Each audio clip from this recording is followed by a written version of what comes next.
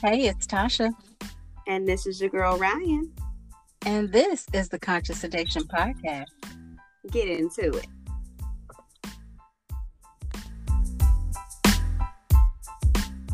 Oh, Because it's been like a month. I know. That's what I'm saying. But like, where'd the time go? I don't know, but it's feeling real 2020-ish still. Definitely still feels like 2020. Like like 2020 squared or something. Yeah, 2020, the sequel. That's what I've been, The sequel. that's what I've been calling it.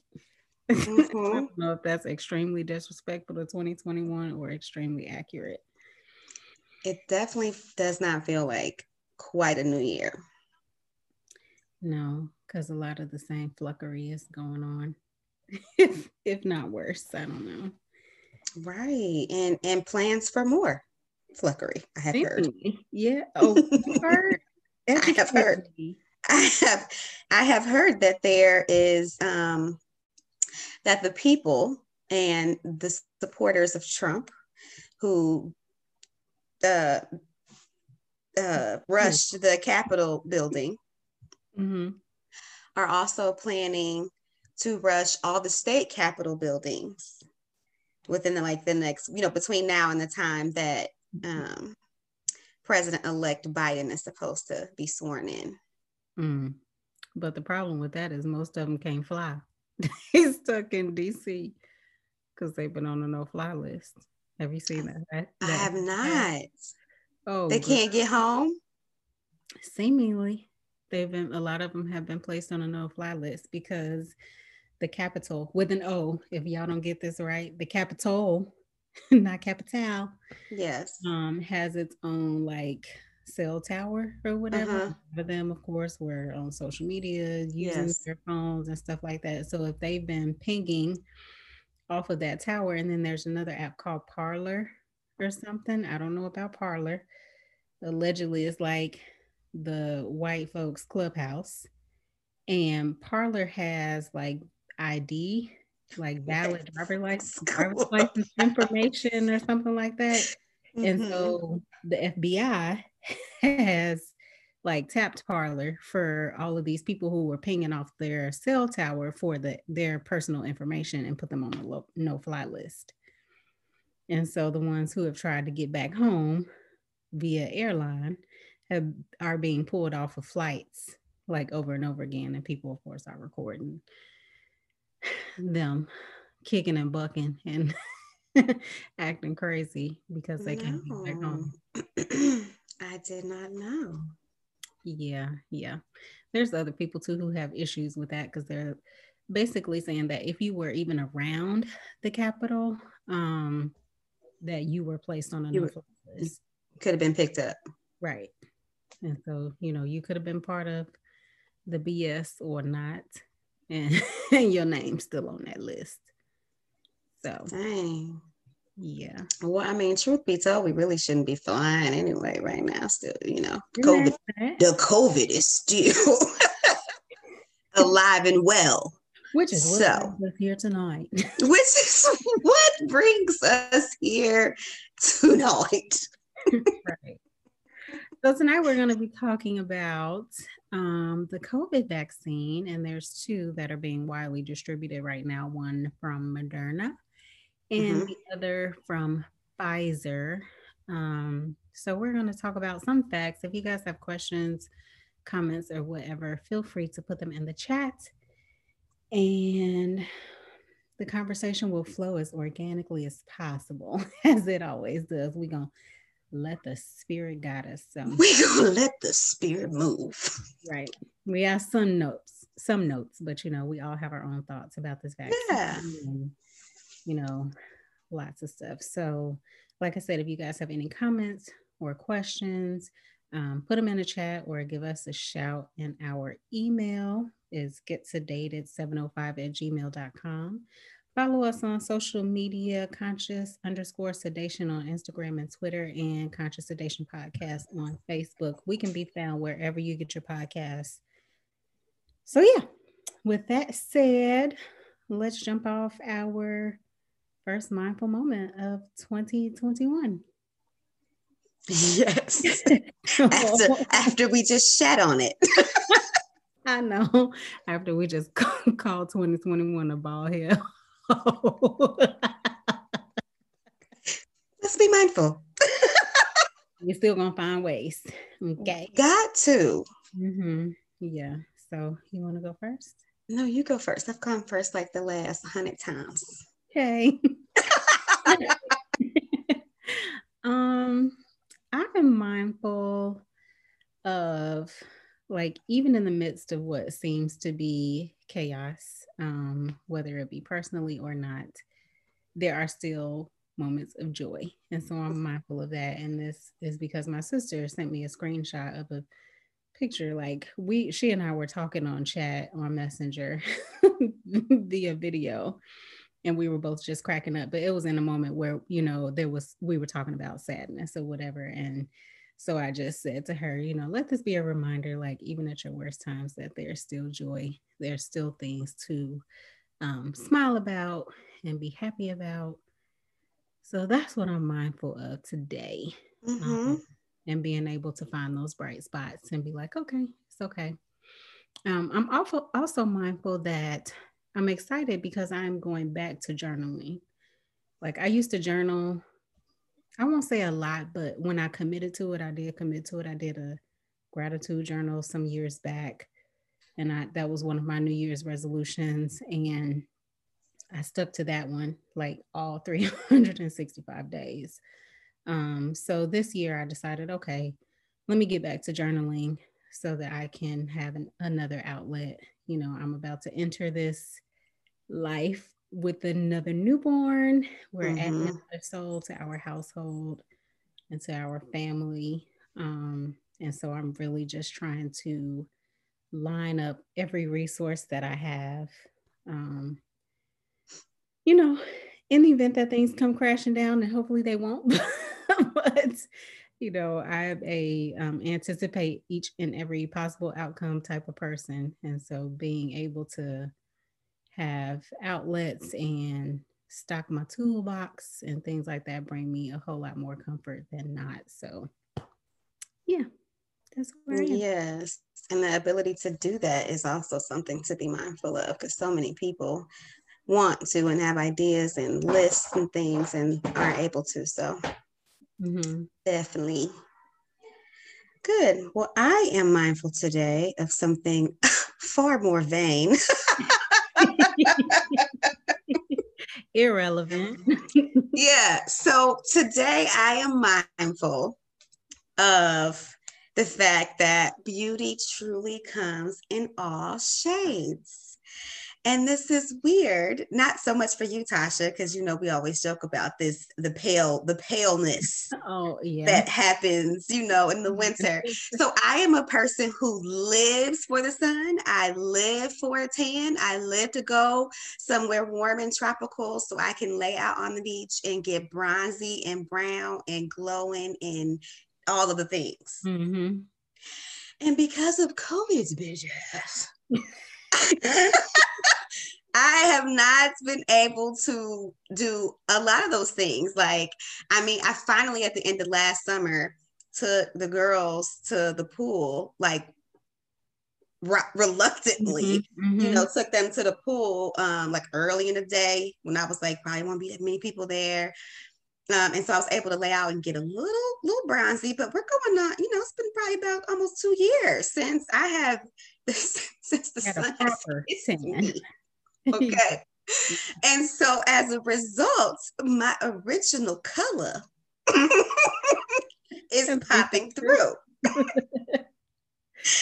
And I ain't gonna lie. And if you all have seen my daughters, you know that all 4 of us are 4 different shades, right? Like, and I have one who is very light skinned, lighter than I am, and then all shades in between, right?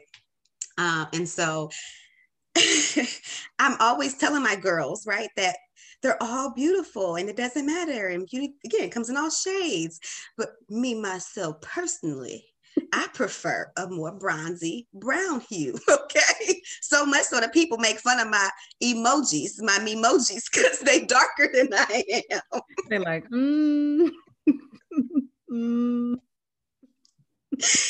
Yeah.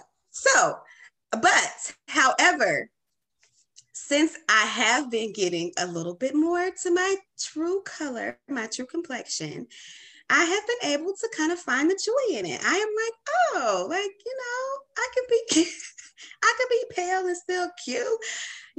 I mean, I may or may not need a new color foundation for my winter hue. Mm-hmm. But I have been finding ways to embrace it and still look at myself. It's funny because the more pale I am, I feel like the more I see baby Rye, like I can see little girl Rye, because this is the complexion I was, or even lighter when I was little. Mm-hmm. And so just finding the joy in that and just being mindful that I just am who I am, and I am going to be beautiful, whether I'm sun-kissed or whether I deem myself to be, quote unquote pale or whatever. And I am able to see myself and love the reflection that I see in the mirror, Mm-hmm. which, sometimes I have to force it. I have to will it because I want to be bronzy, but I'm still beautiful.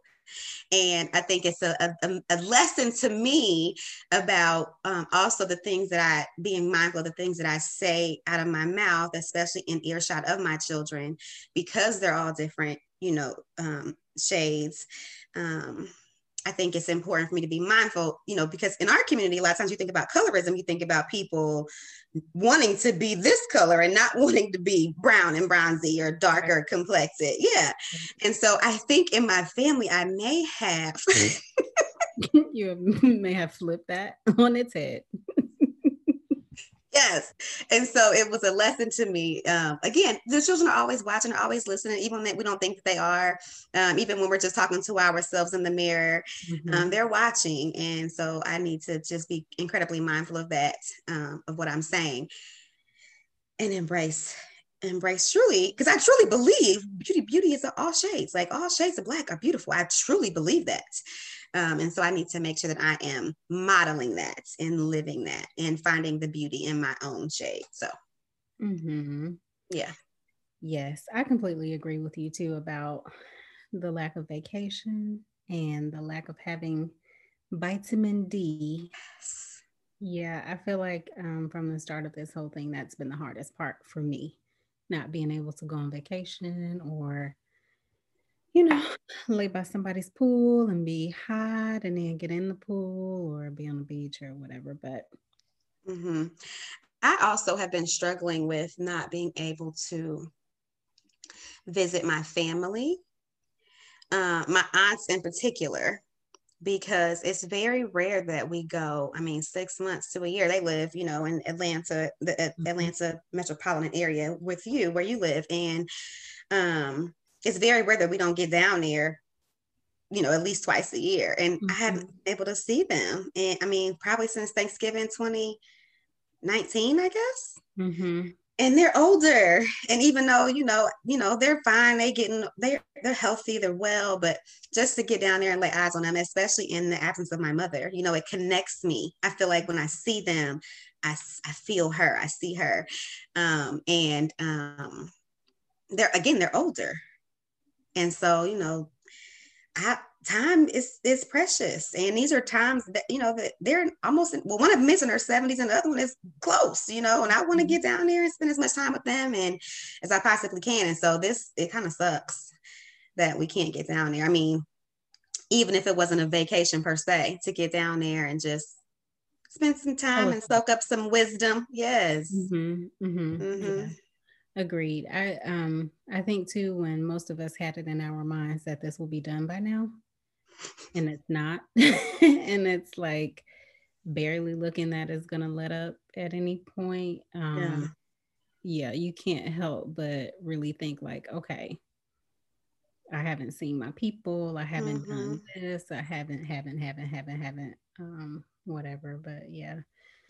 Which is a great motivation for a lot of people to get the vaccine. I've heard lots of people say I mean, speaking, since we're talking about that today, that's been a huge motivator for a lot of people to to get the vaccine. They say they want to see their grandma, they want to protect their aunties or whatever, Yeah. So. And I think people who are conscious of the risk that it bears, like seeing their grandmother or whoever is what makes people be like, okay, now, you know what I'm saying? Like, Right. they definitely don't want to be the one that makes someone else sick or, kills.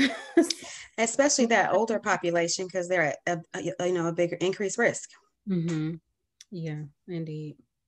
Mm-hmm. Okay, we're going to get back to that. We'll put a pin in that. Yes. We have an inbox report. And I'm going to read this inbox report almost verbatim, and then we will discuss. Okay. So this inbox came from a listener, and she says the following.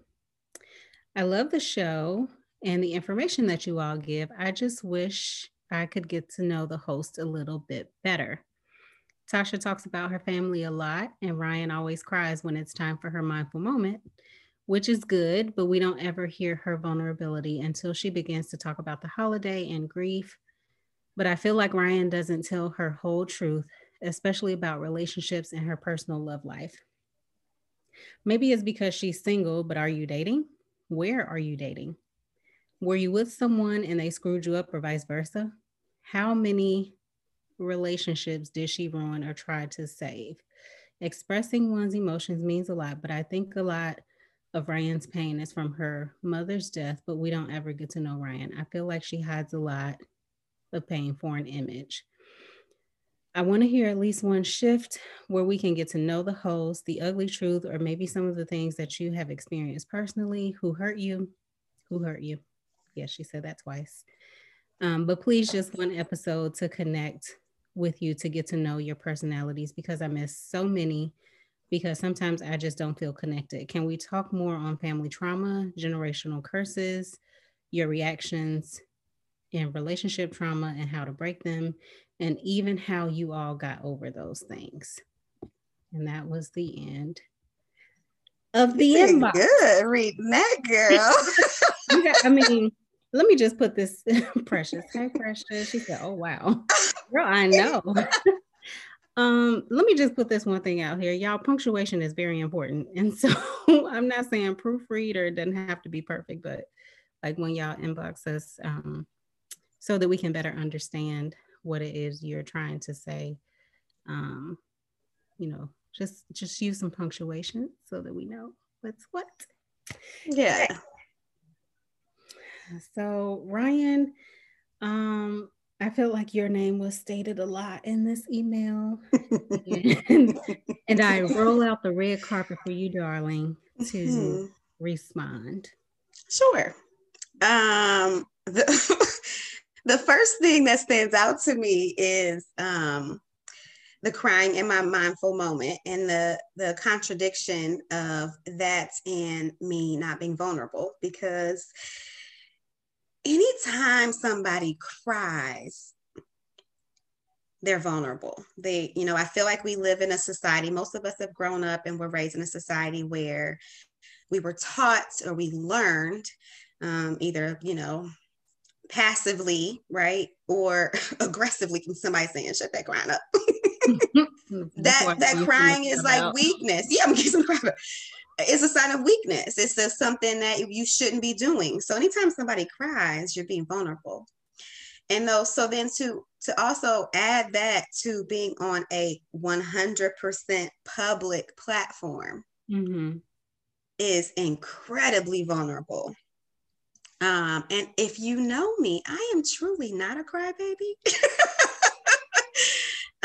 And so also, there was a comparison of you talking about your family and me truly only talking about my mother and the pain of my grief. Well, that is a huge part of my family. My mama is a huge part of my family. And so that is me talking and sharing about my family. I also share about my children. I mean, I would say a significant amount. I don't talk about them every shift, but I do share about them and my struggles with them and the things that they do that make me proud. My own personal struggle as a mother and what my journey has looked like to get to where I am. I have shared. So I'm not sure what more I could do or say to be more vulnerable or to share more about my family. As it pertains to me sharing about relationships, relationships has never been something that defined me. It has never been something I talk all the time about how like marriage is something that I don't really aspire to achieve or to attain. It's never been something that I wanted. I've never seen myself operating in that capacity or in that role. And so however, I don't want anybody to ever mistake the fact that I don't want marriage to mean that I won't commit or that I lack the ability to commit, because yeah, sure, I've been in committed relationships. Clearly, I got these kids over here.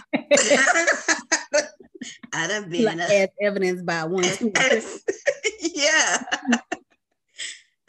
So, but I am also so completely okay with me and so completely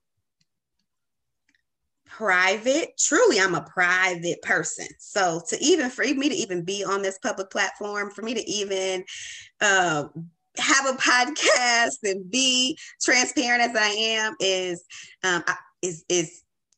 huge. And so, but relationships is just something that I think in general, I mean, my friends will tell you I'm private. Like if I get a new car, I ain't calling nobody. They just gonna see me roll up in a new car. Like that's just how I am. That I had. I'm like, well, I remember when you got your car. Your friends were like, really, girl? You ain't got a new car? Yeah, that's just who I am. Same thing when I bought my house. Like people are like, bitch, you bought a house? Like, oh yeah, like that's just who I am. And it's not because I'm being secretive. It's because there are certain pieces of my life that are mine. They are for me because it is my life. And if I choose to share those things, you're welcome. But if I don't, it's no harm, no foul, because those are pieces of me.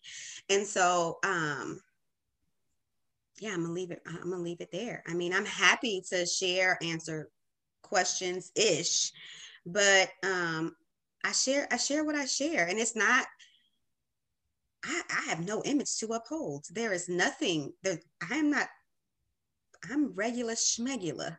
And if you know me, that is how I move and groove through life. Like I don't have an image to uphold.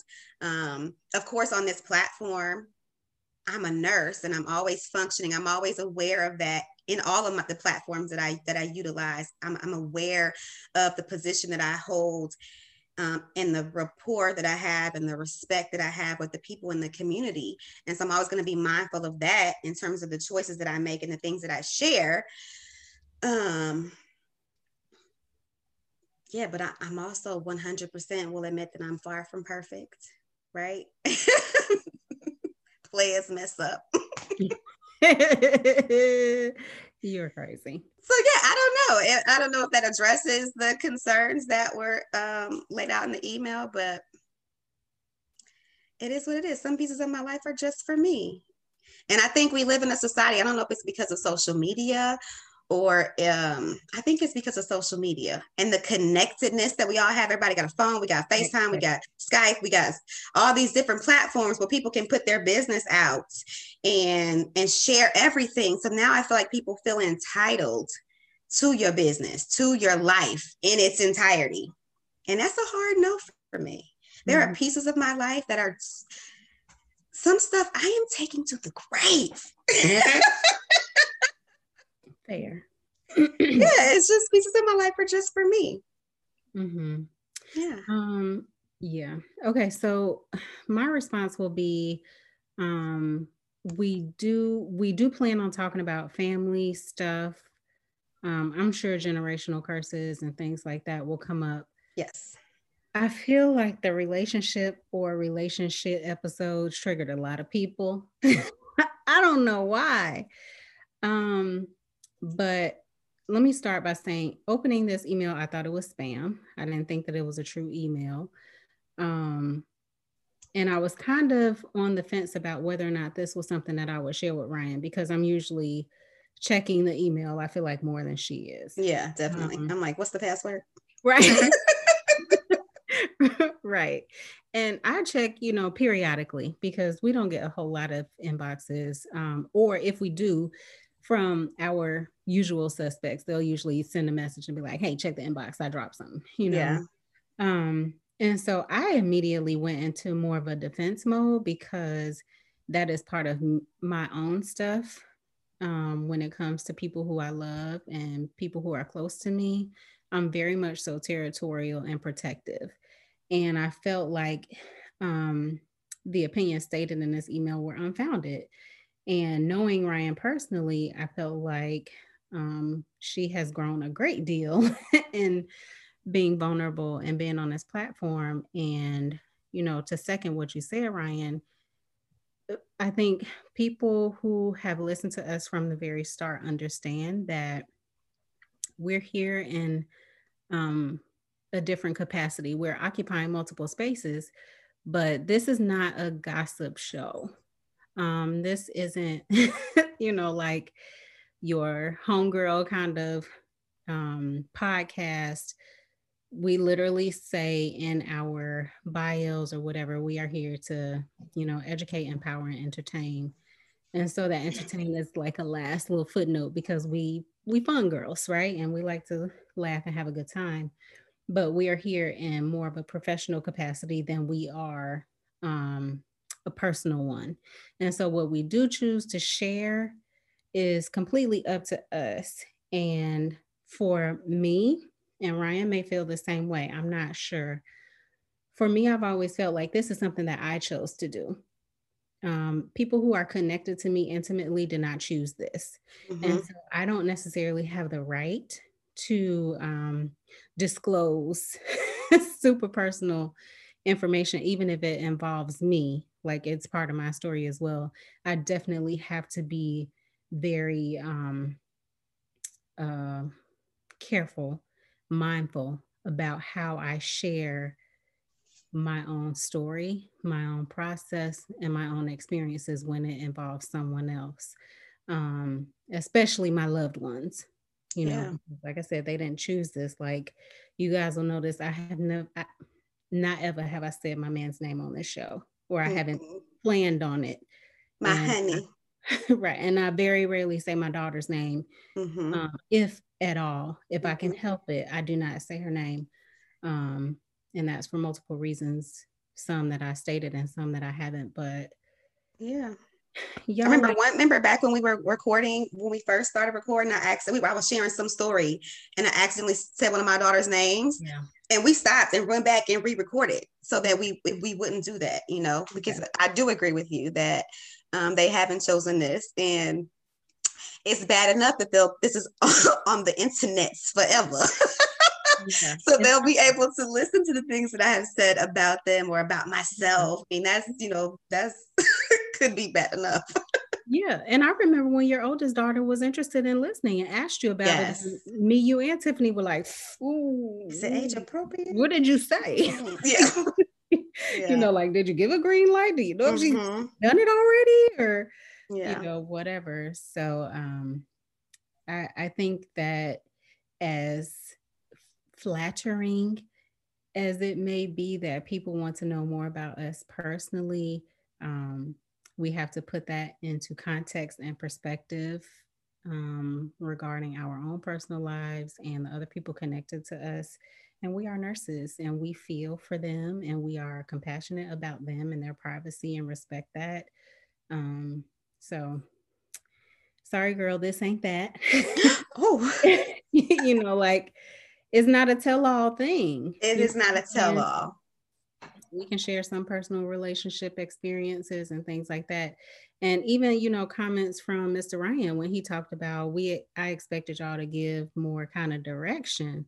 And that's not what we do. Information. You choose your own direction. I can tell you a little bit about what my direction looked like, but no, and that's the way I move about when I'm in this professional space, because that's how I move when I'm interacting with my clients. doing childbirth ed or doula stuff, or when I'm at work at the bedside with my patients, unless they say, Tasha, what would you do or what have you done? I reserve that for the question, Mm-hmm. So yeah, that And is that. I will say, as a final thought, Uh-huh. yes, Yeah. that I have never, no, while I probably have destroyed some relationships, What? I have never destroyed any people. Okay. I have left every single person that I have ever had a relationship with better when I left than they were when I found them, or when they found me. And that's on Mary Had a Little Lamb. And that's that on that. Yeah.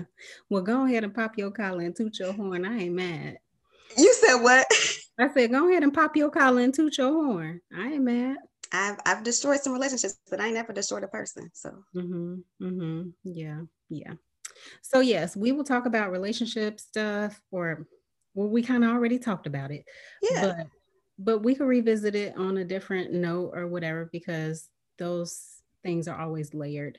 But we'll talk about family stuff. We've got that coming up. Some of our other topics, just so you guys will know, we'll talk about skincare, hair care. What else, Ryan? Oral. We have oral hygiene. health. Oral health coming. We want to talk about, you said family stuff. So we want to talk about some family dysfunction, child. We're going to get into it. Sex is back on the table. Sex is great to talk about. It was fun. It was fun when we talked about that. It was, and I'm excited I think we need another male perspective. Okay. Yes. We can't have enough of that, because can't have enough of it. And I would like to have another expert on. Yes. We'll talk about sleep, how important sleep is. Sleep is good. And sleep is so good to talk about right now, because even though everybody's life is slowed down, I feel like I've seen more now than ever people having insomnia and not sleeping well, even children. So yeah, that's very timely. That came up today in a group, where a young lady, a mom was talking about her 9-year-old who was getting to bed late and then had trouble sleeping through the night.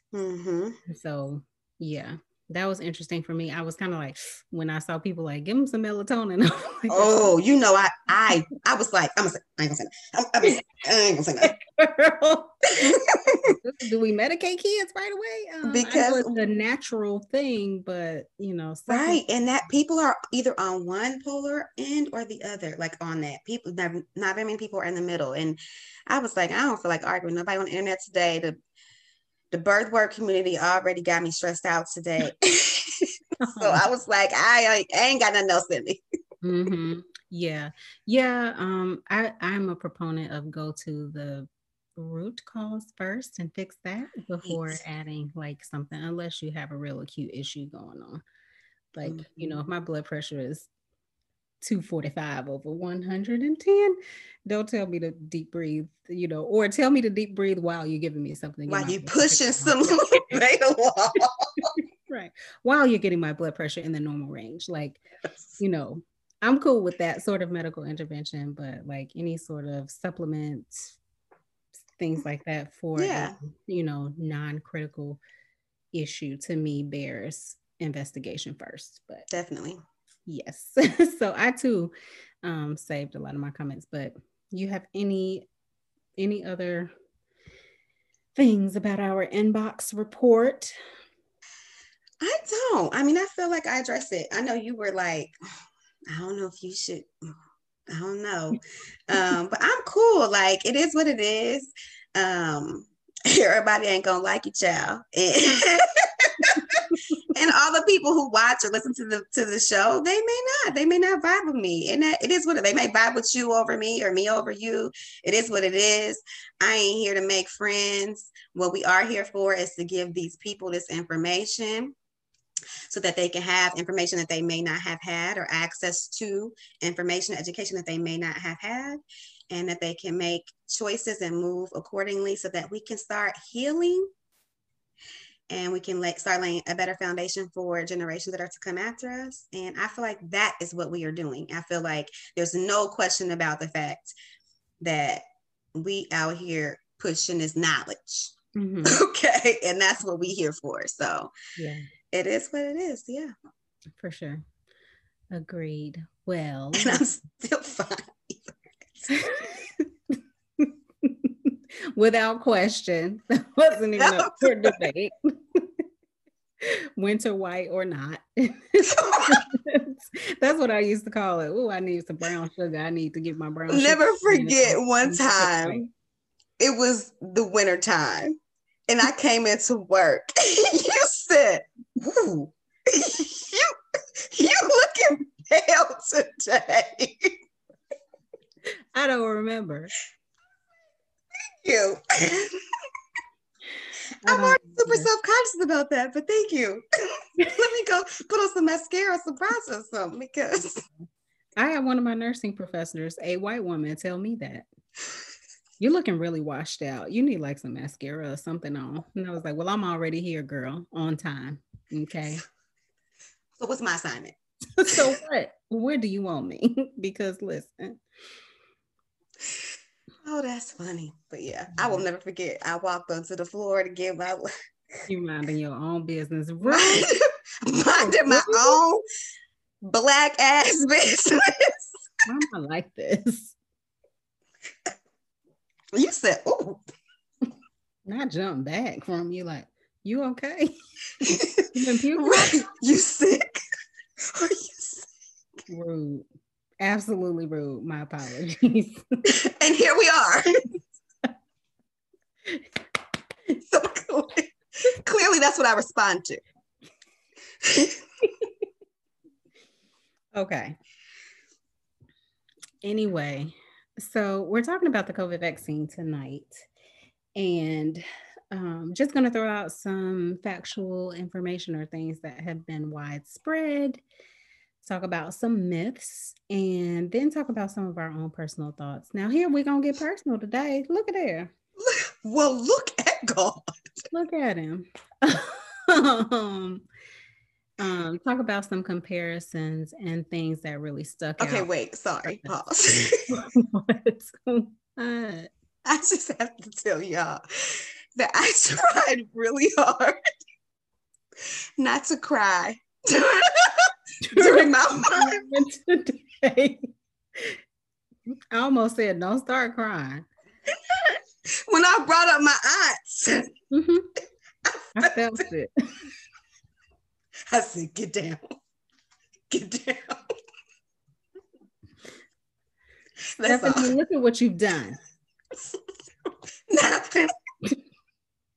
Okay. That's your real name. Thanks for watching. Oh, Jesus. Oh, is it okay if I cry when I laugh or no? Is that cool? Okay. I don't know anymore. We're moving on. So yeah, the COVID vaccine is here. The goal was to get it to first-line workers first, and people who were in like long-term health facilities. Like, so every state, I feel like every state has their own kind of setup or rollout. Yeah. But they're mostly following like the CDC guidelines. Yes. So first-line healthcare workers, and then people who lived in long-term facilities.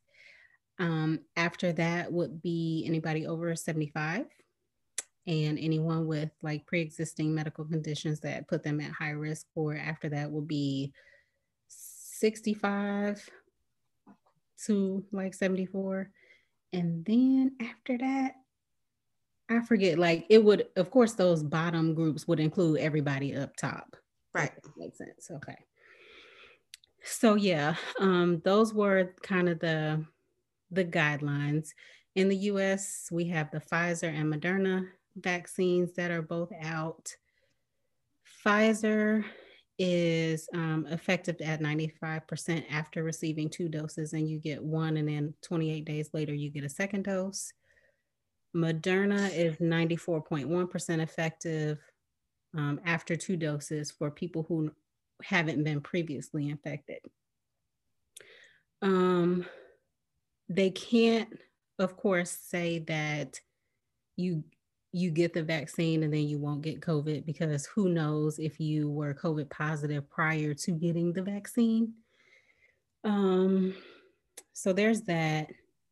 And they're unsure yet how much protection you have against reinfection after getting the vaccine. So I know that Pfizer is following all of their people who get it for 2 years post to learn efficacy and stuff like that, and then side effects.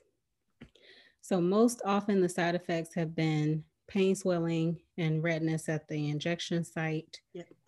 And most people have recorded that or reported that after the first one. After the second one, people have reported more severe side effects like chills, fatigue, or just feeling tired, headache, achy body, flu-like symptoms. A small number of people have reported Bell's palsy. I know that that was like a big thing. Even in the trials, that was a side effect. Mm-hmm. Right. And of course, the reporting on it is, see, this is why we be feeling like, because the reporting says that, more often than not, people didn't have Bell's palsy. And so for me, my skeptical side says, well, that's, 49% versus 51. You know what I'm saying? Mm-hmm. So y'all just playing a numbers game. Like 49% of the people had Bell's palsy and 51% didn't. And so your statement is still true, but it's not like a numbers statement. So you can know what is the number of people who experienced this side effect and who didn't, yada, yada. But yeah, what you got, Ryan? I was going to say that along with you talking about immunity, they're saying that you aren't, regardless of the brand you get, they're not deeming you immune from the vaccine for 2 to 3 weeks after your second dose. So, with the Pfizer, you have to get the second dose 21 days after the first dose. And with Moderna, it's 28 days. So 3 weeks versus 4 weeks, essentially, between your doses. And then you have to wait an additional 2 to 3 weeks after that second dose before, you can even attempt to declare yourself immune from the vaccine. Also, so the way the vaccine works is the vaccine works on the RNA. So it's an RNA vaccine, which means it's not a live vaccine. So you can't essentially get COVID from the vaccine.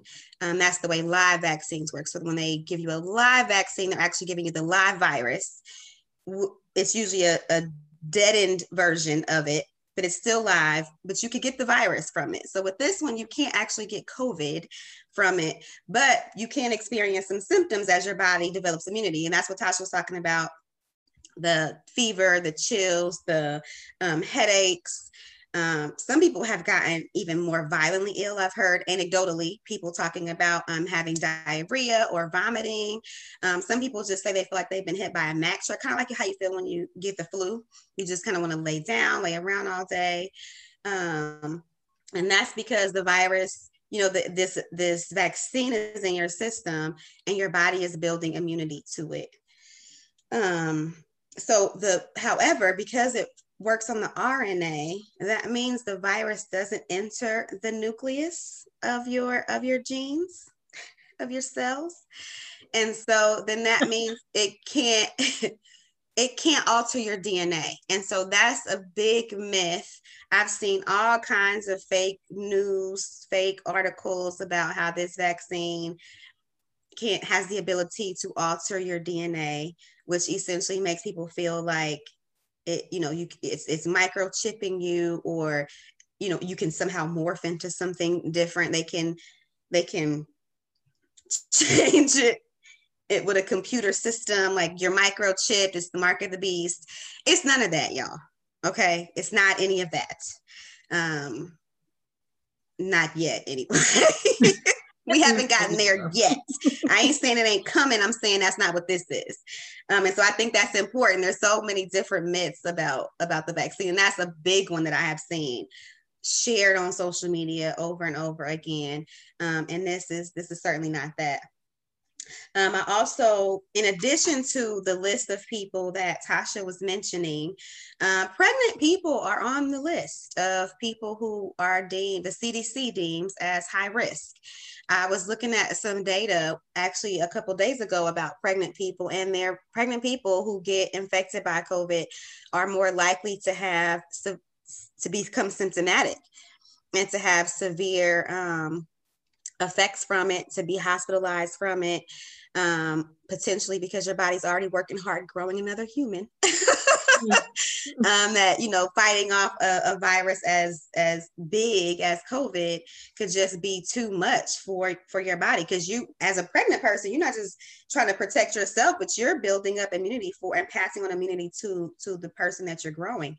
So to have this big virus like COVID to come up on you, sometimes it can just potentially be too much for pregnant people. So they are in the list of people who are high risk. However, pregnant people were not a part of the studies. So while everybody is talking about how many people, some 44,000 people were a part of the studies for the vaccine, which is a good number of people, a good, decent amount of the population. And I cannot lie, when you look at the numbers of what these manufacturers are telling us in terms of demographics, they have good sample sizes for people of color, for men, for women, for old, for young. What they are reporting, they have good sample sizes. But pregnant people were not a part of that.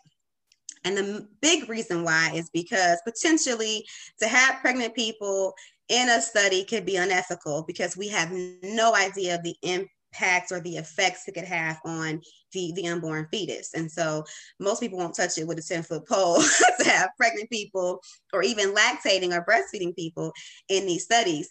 And so they were not.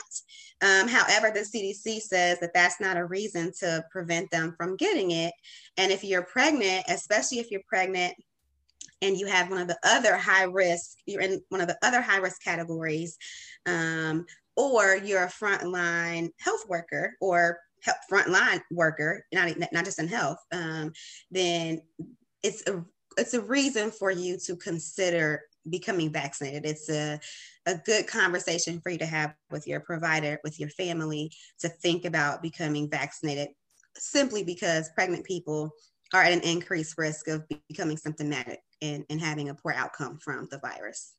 So I thought that was, and ACOG, actually, I got that information from ACOG, which is the OBGYN governing body. Governing body. Yeah. I think too, I had heard that a lot of women who had given birth with COVID had hemorrhage risks too. Post-delivery, they would bleed a lot. Because I had a COVID positive patient who had come in, and she was, I don't know, maybe 38 weeks or like super close, something like that. And she tested positive when she came in, and they ended up discharging her. And I was just like, well, why wouldn't they just go ahead and induce her? And that's when I was enlightened about, well, pregnant patients been bleeding out, who are positive with COVID. And I think this virus is so new. There's so many things that we don't know about it. Mm-hmm. I mean, you're definitely in a position where you're like, so, Precious, relax, baby. It's okay. But yeah. And that's interesting, because I think, again, anecdotally, just from people that I've talked to who are on L&D units in other states, even, most facilities now are testing every patient or offering the test to every patient. Mm-hmm. So you can kind of at least plan and be prepared for a potential hemorrhage. But I'm sure there are places who aren't. I'm the people, again, you talking about people who may be in rural communities, or you think about okay, this is something that I learned, and this is from my birth work community here in Indianapolis. I was getting ready to say the home birth community or the birth center community, they may not be testing, but one of the midwives here shared that a positive COVID test risks the patient out from delivering in a birth center. Mm-hmm. Which, to hear you say that as a hemorrhage could, potentially be an outcome, that makes sense. But I don't know if all birth centers or all home birth midwives, is there like state guidance that's saying all the patients need to be tested? Mm-hmm. They should be tested for COVID so that if they are positive, they can be risked out. Mm-hmm. And so that, because we know postpartum hemorrhage, although a lot of times you can manage it and, get it under control, the bleeding under control. That's one of the top things on the list for a maternal death is a hemorrhage. And so that's a huge cause of concern when you think about our pregnant people being tested. That's a reason to get tested, if for no other reason, so your providers can be prepared. if that's a risk, if you're positive, it's an annoying test. I've had it done, but yeah, I'm definitely not looking forward to it. I hear it's like going underwater and getting the water sucked up in your nose. It burns like that. It's worse than that. Well, thanks. I'm just telling you. I'm just saying, prepare yourself. Okay, so here's the thing. So I had it done. This is before we were testing every patient at the hospital. So there was a patient. She was sick. All the nurses knew she had COVID. But the doctors weren't sure yet. They were testing her and giving her antibiotics and all kind of other crazy stuff. We was like, she probably got COVID. So anyway, a couple of days later, somebody reaches out like, yeah, so that patient had COVID. So you might want to get tested. Cool. So they stick the thing up your nose. They have to do both nostrils. What I should not have done, the person was like, if you want to blow your nose, go ahead. So I took the one like a G because that's what I am. Okay. I didn't flinch. This eye didn't even budge. I was cool. What I should not have done was I should not have blew my nose. I should have just went right to the next one and then blew after. But when you blow your nose, because whatever the stuff is, when you blow, it like blows it everywhere. All this is all connected. Ears, eyes, nose, throat. It's all connected. So when I blew my nose, it like blew it everywhere. So then my eyes were watering. My ears felt like they were kind of tingly. Right. So just go bam, bam, and then blow. That's my professional and personal advice. Recommendation. Say just do them both real quick. And then be done. But everybody hasn't been doing both nostrils. Oh, they haven't? No, because we started at our hospital doing both, but now we don't. Oh, well, they don't at Emory either. And I don't know if we do here. Do we do both nostrils here? Anybody from Indiana watching? I don't know. If you don't, that's even better. Mm-hmm. They went through both my nostrils all the way up. In the beginning, we did both nostrils. But recently it's just been one. You go like turn, hold for 5 seconds, and then come right back out. Yeah. And it's not a loaded swab. It's just like a regular, maybe like a strep swab or something like that. See, this felt like it came out of a fluid. Okay. The ones that we use are dry. And I could be wrong. But it's just what it felt like. Well, even when I blew, it felt like something extra was in there, unless that was my brain, my spinal fluid, from going all the way so far. But when I blew, it wasn't just my secretions. I didn't feel like when what what your snot feels like in your own nose. It didn't feel like just mine.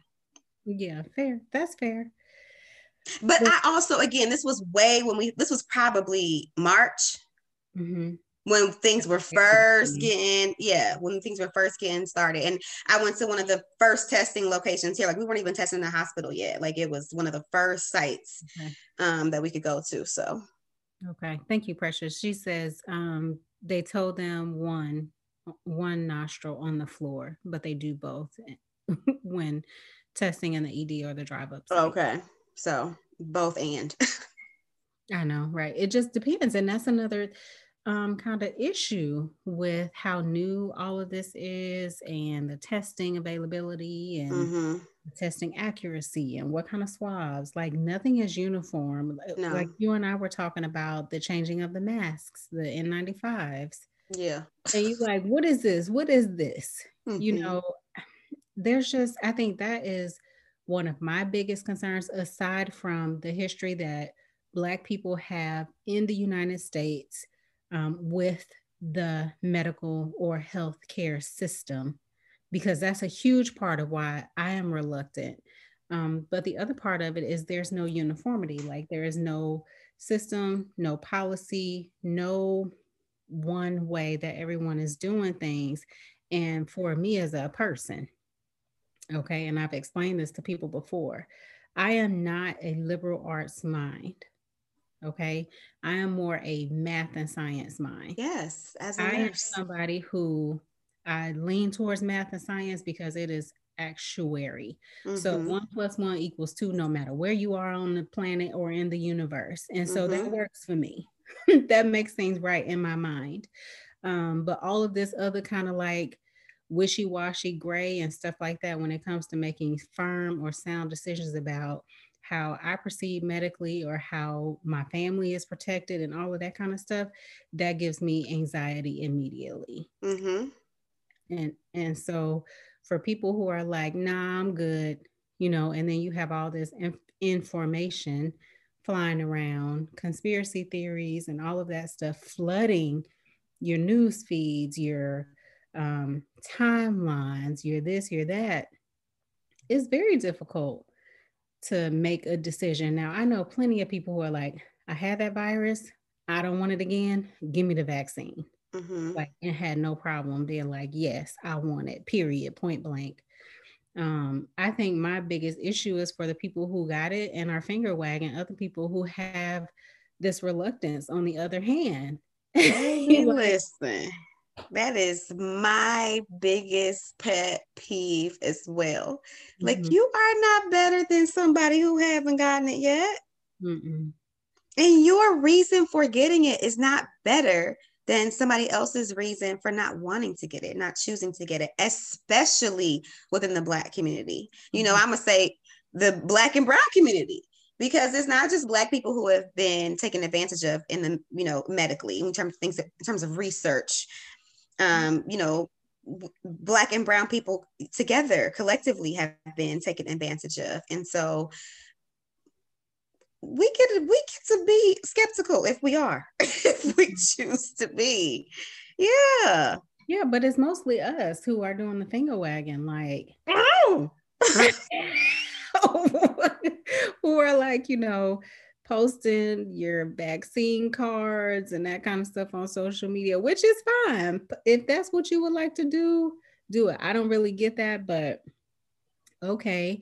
And if people are asking you, like, you got it, what were your symptoms, or did you have any side effects? That's something different. But to post like dissertations about this is the science and I don't understand what the problem is, and to go in the comments and be battling with folks about making a decision that's just like, no, I'm good.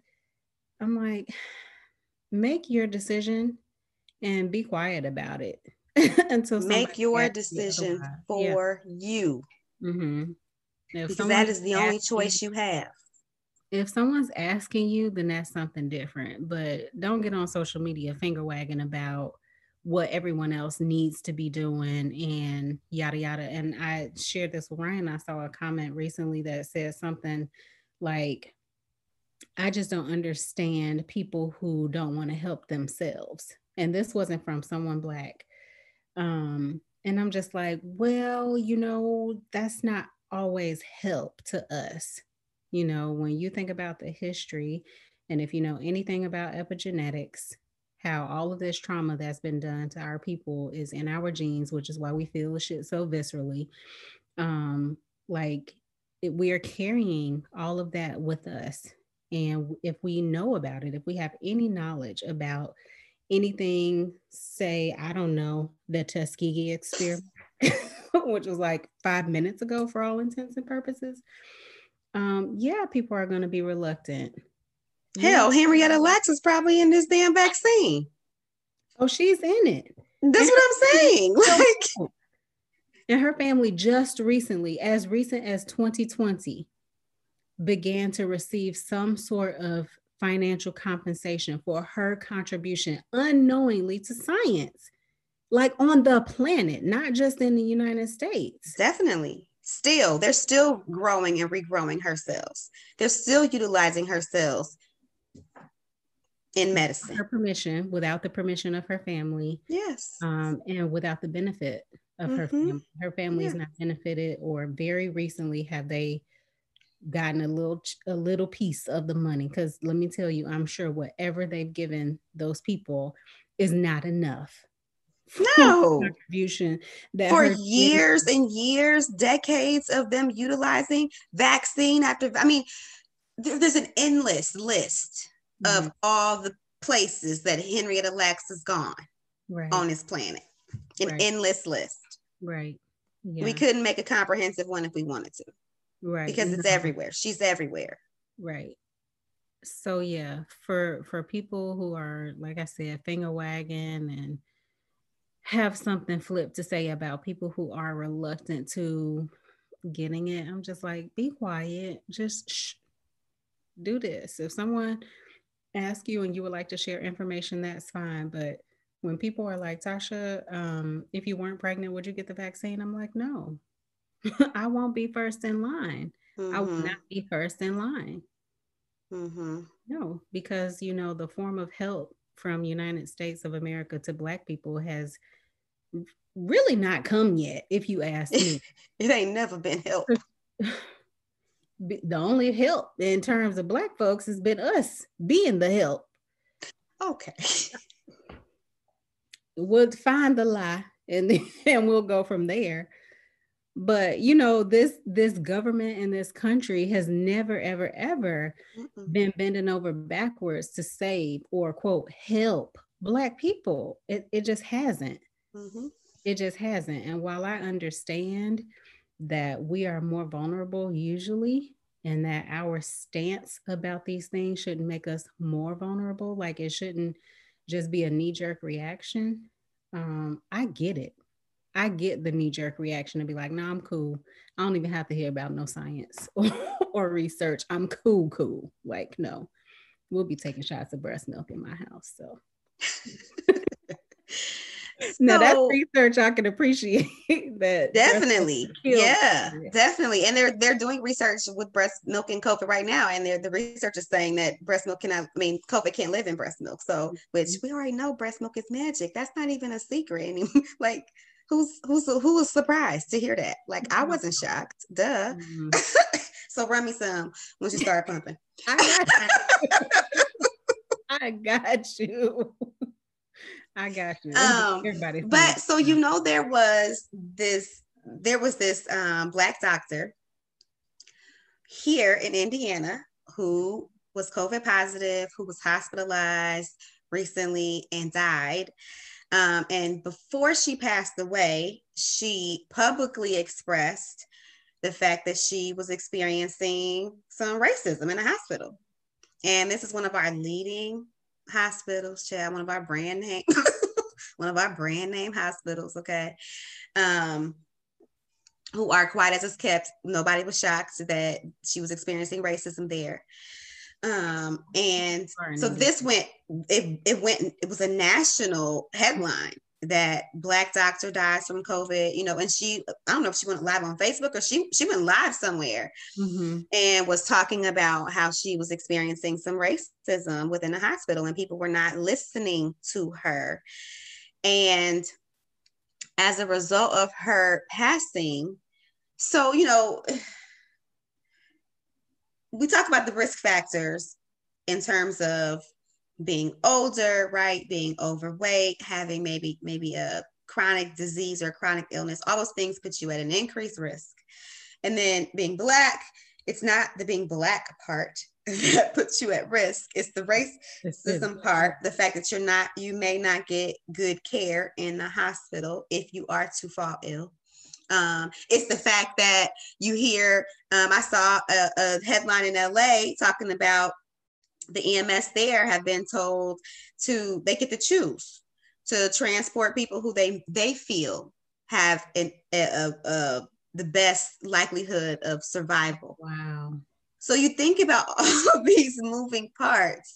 And so it's for what it's doing is I feel out of fear, a lot of Black people who may be in some of those categories, it's forcing them to want to get the vaccine because they would rather do that and risk whatever is there over risking being in a hospital sick with COVID and not getting good care and dying because you weren't getting good care. And so as a Black person, like, that's a scary place to be, to feel like that's your choice.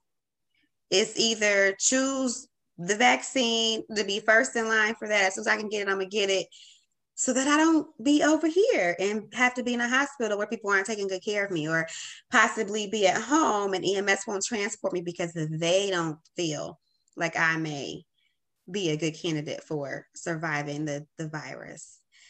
That's a scary place to be. Yeah, for sure. I think another thing, I think my thought just fell out of my ear too. Welcome to pregnancy. Say it again. I said my thought just fell out of my ear. Welcome to pregnancy. Right. Bring it back, placenta. So Swin says, also, Black folks are more likely to live closer to freeways because they ran them through Black neighborhoods and have pre-existing respiratory issues, which is the truth. And Tasha, we talked about on one of our other shifts, we were talking about COVID, that Black people, the positive numbers in Black communities are not because of because they're Black.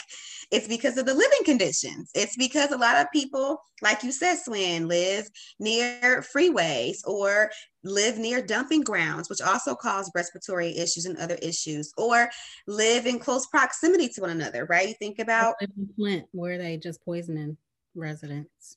Exactly. So the pre-existing conditions are environmental.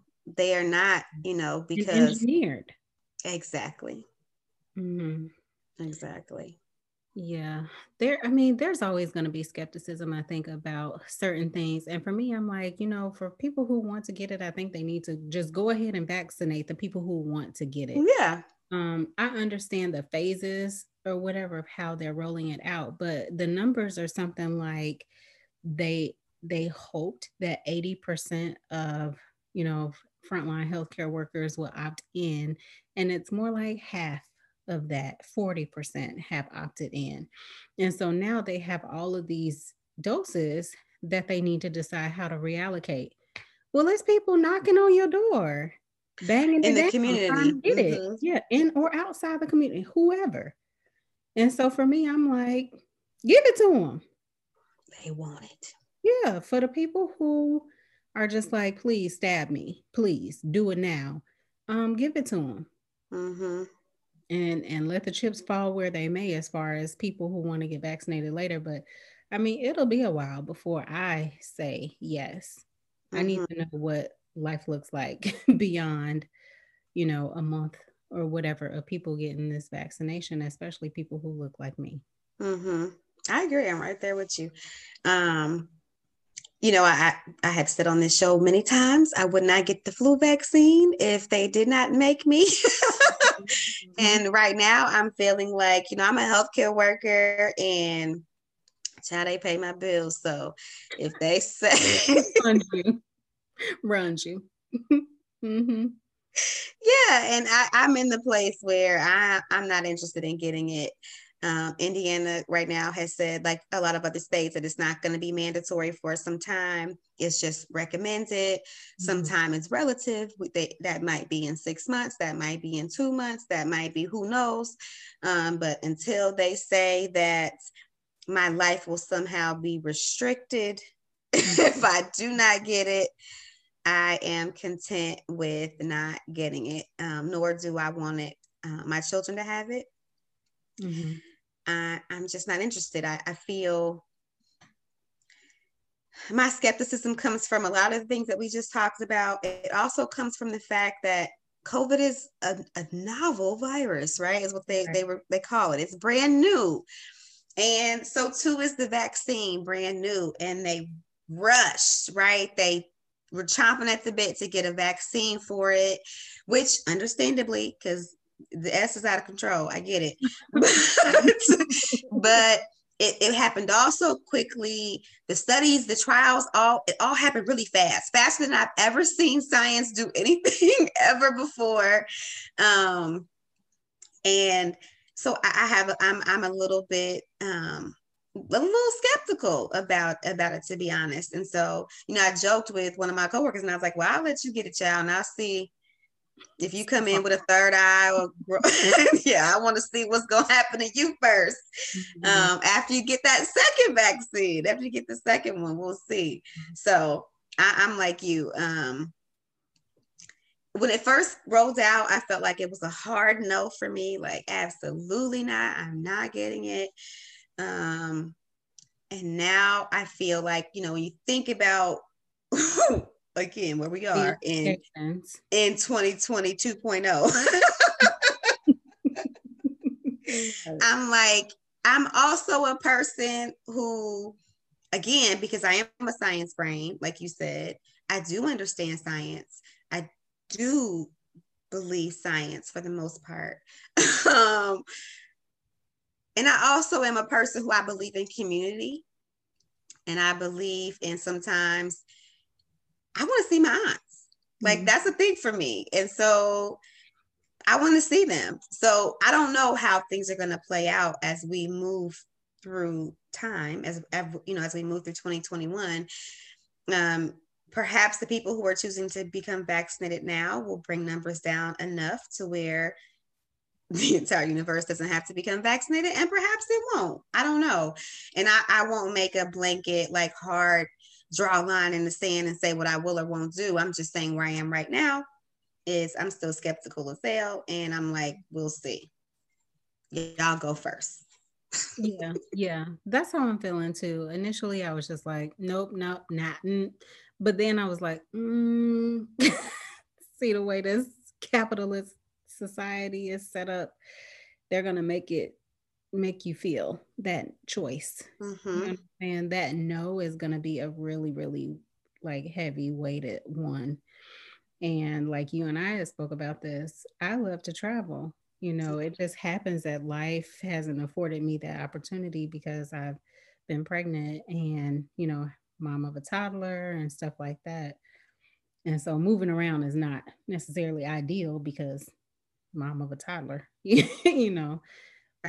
And then now it'll be toddler and newborn. And so my feet will be planted a little bit firmly to the ground for the next few years, presumably, until we can move through the airport without me feeling overwhelmed,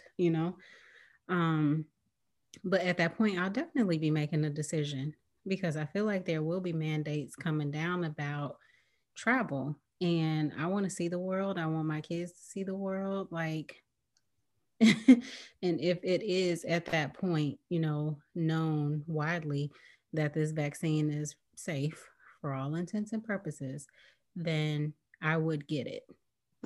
Whether or not I would vaccinate my children, again, is a different conversation. And you and I talked about this the other day too, how I feel about the flu vaccine and that kind of stuff. I don't blindly accept vaccines. I feel like I take the ones that make sense. And as a mom of small children who are not vaccinated, and I know that my immune system can handle a vaccine, known or unknown. So like Tdap and all of that kind of stuff. I've had those before. I don't like it, but I'm not opposed to getting it in the name of protection for my family. I think too, and you had mentioned this, Ryan, another thing that kind of pours into the skepticism, especially within the Black community, is how it was marketed. And we felt like it was real heavy on the, hey, a Black woman created this. And Black people, look at this. Hey, Black people, y'all should get this because your girl, and that's just super duper suspect because you ain't never gave us credit for shit else before now, medical advance or otherwise. All of these inventions and stuff like that, have been accredited to people who own people who look like me because we were property, and still haven't fessed up to the fact that, Jack Daniels and his recipe is not his recipe, is somebody else's that look like me. And so that hard all the things and all the other things. Okay, name something Black person did it. Okay, that's where we are. And the internet, the super soaker, all of them. The washing machine, all of the cotton gin, the stoplight, first heart surgery. We out here, like all of it. Like, and so now's the time for all of this. You know what I'm saying? And so I think, that's like you being like, oh, Ryan, taste this. It tastes so good. And I'm a jokester. You be like, nah, I'm cool. You like, no, for real. It's so good. This is like amazingly delicious. You're going to be like, no, I'm okay. And I mean, I get it. I feel like the medical, the science community, they have seen the error of their ways, and they have recognized, they recognize the medical mistrust that is in the Black community. And so I feel like they attempted to put us on display as people who were getting the vaccine, people who created the vaccine, blah, whatever, in attempts to say, hey guys, this is cool, this is safe. But like, listen, that ain't how we roll. we don't want y'all to exclude us from the shit, but we don't want y'all to put us first either. Again, a blazing example of how there are no Black people in the room. Because Black people in the room will tell you like, nah, that ain't really your marketing strategy for these people. You got to show them all the white people in all the affluent neighborhoods, all the rich folks lining up first to get that shit. You got to show them like the telescope or microscope where you put the vaccines and stuff together, and you got to show them where you poured it in a vial, and you got to show them where you sealed that up and then drew it out. And we want to see the lot numbers. We want to see that they got the same lot number that we got. Really, I just want to be in the room through the whole process before I really trust this thing. You know what I'm saying? Like, because people are like, oh, well, they'll past presidents will be getting it on camera and this. And we're like, what if that's saline? So just bring us in the room while you concoct the whole virus like the midwife's brew or something like that. And that's how you market it to Black folks. Yes. Because this ain't it. Because listen, on this, we wasn't born at night or last night. So you're going to have to come a little better than that. Again, but if you choose to get it, that's cool. I'm not saying that you should choose not to get it. I'm saying you need to assess yourself, evaluate your own risk factors, talk with your family, talk with your provider, and figure out what's going to be best for you. If you choose to get it, great. If you choose not to get it, fabulous. If you want to hold out like me and Tasha and see what's going to pop off and wait in the wing and see what's going to happen, cool. My whole thing with the whole vaccine, like you already mentioned, Tasha, is this choice is no different than any other choice that we are able to make for our lives, for ourselves, for our health, for our body, whatever. It's no different. And we all need to take a minute, and you make your choice and respect when I make mine. Mm-hmm. Respect when I make mine. Yeah. Shanisha says that I have a feeling that employers are going to stop providing hazard/COVID pay if you choose not to get vaccinated but become infected. I want to know who's doing that, because who's doing the Well, I mean, Shanisha, you can clarify, but maybe talking about paying out people's PTO if they end up getting positive or getting a positive result. But that's not hazard pay. That's different. That's using your sick time or using your PTO. True. But she's saying that she feels like if it's the case that you have to be out because of COVID specifically, that they'll start to refuse to pay you. Clarify, Shanisha. That'd be crazy. Yeah. But I see it happening, especially if you work at a hospital where they're offering offering it. Mm-hmm. Swin said that's absolutely going to happen. Yeah. I'm going to take my chances. And they're going to be like, okay, cool. Well, we won't be paying you for taking your chance then. But what that's going to do is going to make people who are positive and maybe symptomatic, they're going to come to work. Nurses come to work sick any daggone way.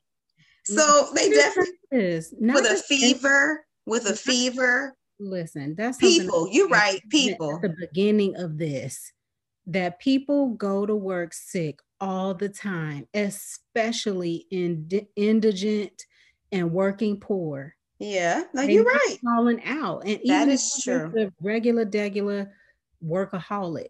That's people true. Go to work sick. They do go to work sick. All the time. So Nisha says maybe she worded it wrong, but most companies are providing a separate PTO bank for COVID specifically. Wow. That's nice. Paying you for those 10 to 14 days of quarantine. Uh-huh. Wow, I hadn't heard that one yet. I hadn't either, child. Wow. Okay.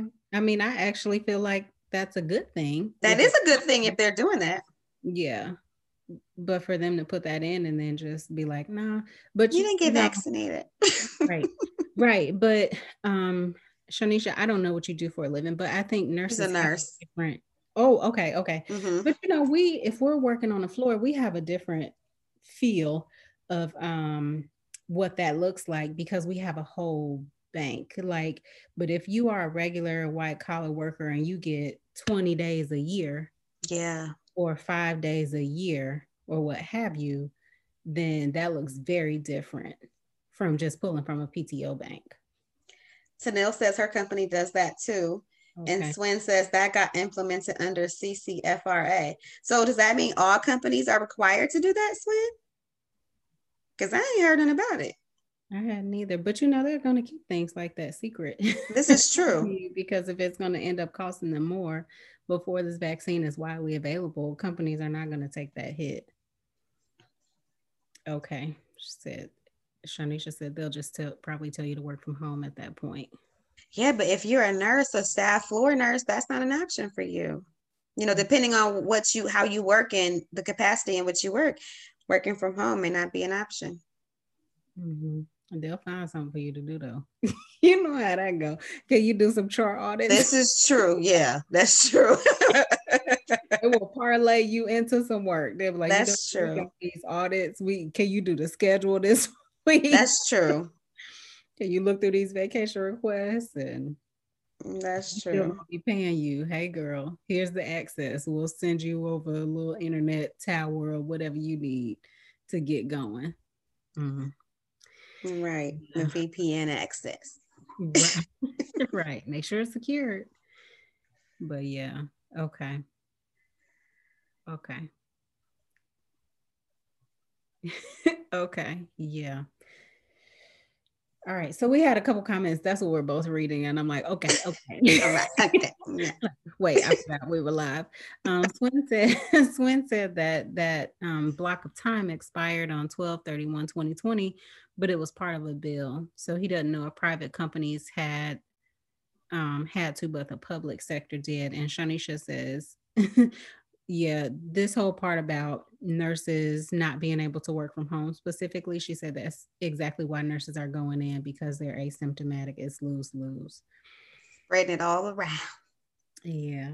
Yeah. Even though, people are supposed to be wearing your mask 24/7 or your whole shift and a face shield when you go in to see the patients and stuff like that at work. But again, this is something that you brought up, Ryan, how even nurses are being super lax at work, kikiing and not social distancing and just acting like it's just Monday and we're still in a pandemic. Taking pictures like this. No, thank With you. the mask off, we're still in a pandemic. Because I know I'd be sliding around. They'd be like, this girl is crazy. And I was nuts about my personal space before all of this. Same. So really now I'm like, you need to back up. Give me however many feet you can allow. Okay. 6 or more. If you can allow the 6, then you need to go ahead and give me my space. That's right. Because as a nurse, especially, or any kind of patient care, if you're doing any kind of patient care, you don't get that with the patient. You're not getting 6 feet when you're caring for a patient. Your hands are on them. So yeah, that's all. I mean, I'm risky enough. That's all the risk I'm willing to take. Yeah, I definitely, even in packing my hospital bag for the birth of this baby, I was just like, okay, so I'm gonna need like some comfy shoes and this and that. And my honey asked me like, well, should you take the ones here? And I was like, oh no, whatever goes to the hospital, it belongs to the hospital. We leaving it right there. This is actually the disposable bag. I said, because we know COVID on that floor. We gonna donate this. COVID on that floor. This belongs. That's funny. This is yours. That's funny because I am mindful. We talked about this before, but I am so mindful about what I wear into the hospital. I don't wear a coat in there. Flip-flops. That's where I live. Yes, because it is all up and through. Yeah. Well, do you have any closing remarks about? I think I already stated my closing remarks is just to really be mindful. First of all, be mindful that what a person decides to do in terms of their immunization record, it is a part of their private medical history. And so it is not your business. And so you do not need to, unless you have a close relationship with this person, don't be asking folks if they're going to get vaccinated or not. Like, it's not your business. At the nurse's station. At the nurse, it's not your business. That just like you would ask somebody what their HIV status was, or if they had ever had whatever. You just mind your business. Just mind your business. So that's one thing. And the second thing is, after you discover, because somebody has posted or somebody has shared or whatever, that they are or not going to get the vaccine, respect their choice. The same way that you want somebody to respect your choice to get it or not to get it, you also need to respect somebody else's choice to get it or not to get it. And whatever their reasons are, if they sound ridiculous to you, if you feel like whatever about their choice, it's not your choice, it's their choice. So just mind your business, stay in your lane, respect their decision. And unless they, like you said, Tasha, unless they ask you a question about how you feel about a particular thing, don't offer any advice, because everybody is as bright as you, and we have all done our research. We have all looked things up. This is all everybody's talking about right now is the COVID vaccine. So nobody's short on information about the vaccine.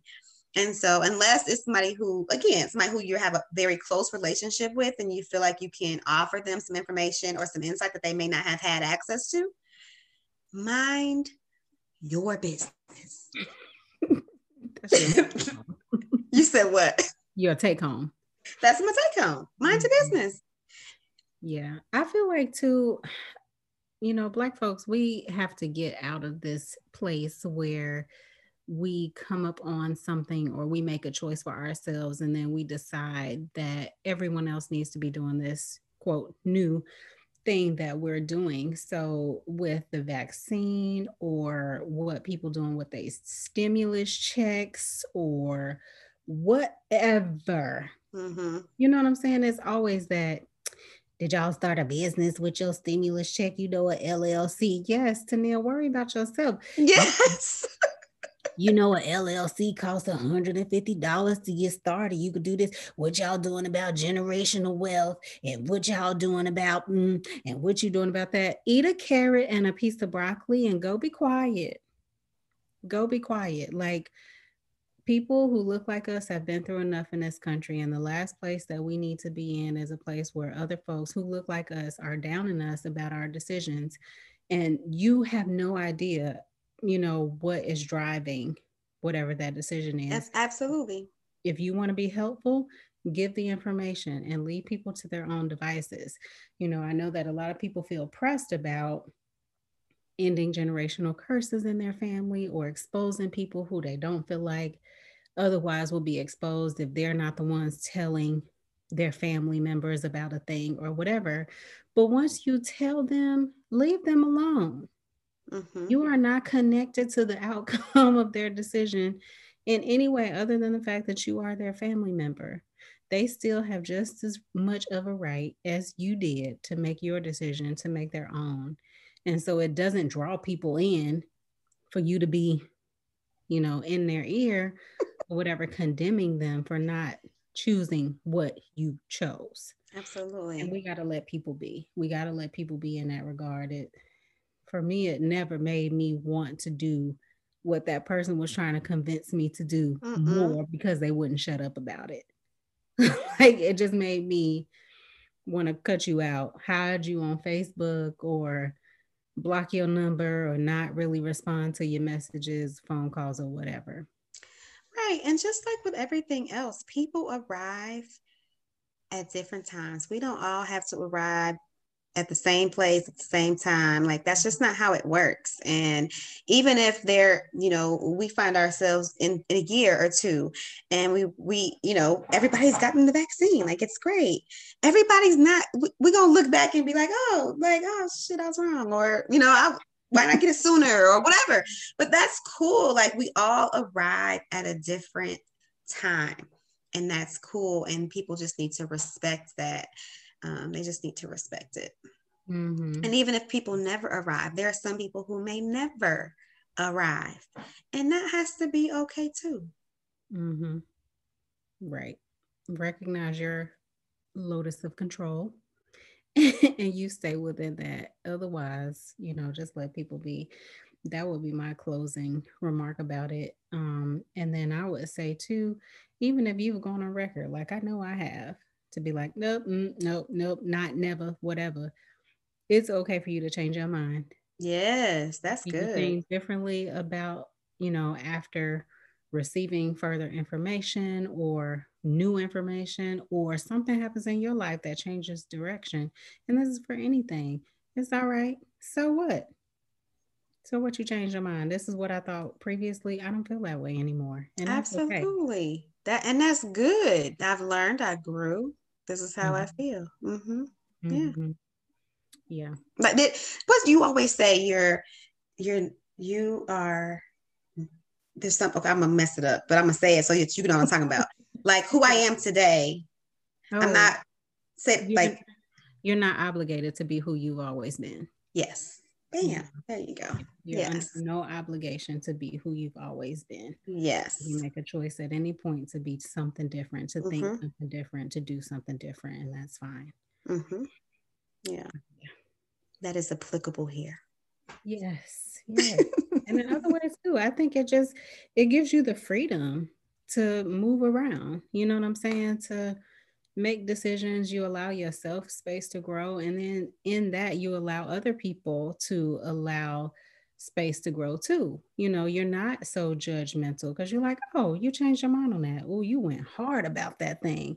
And you could both have a good chuckle about, right. I was wrong as hell. I was loud and wrong. Loud and wrong. You know what I'm saying? But here, I'm here now. You know what I'm saying? And you can move on with your life, and there's nothing wrong with that at all. Absolutely. Yeah. We thank everybody who joined us tonight, and even people who will watch this later and leave comments and things like that. We are so grateful for your listenership. Happy New Year. Yes. You guys follow us on social media. Ryan and I hadn't talked about this, but we plan to be better about our social media following. Yeah. Or I do.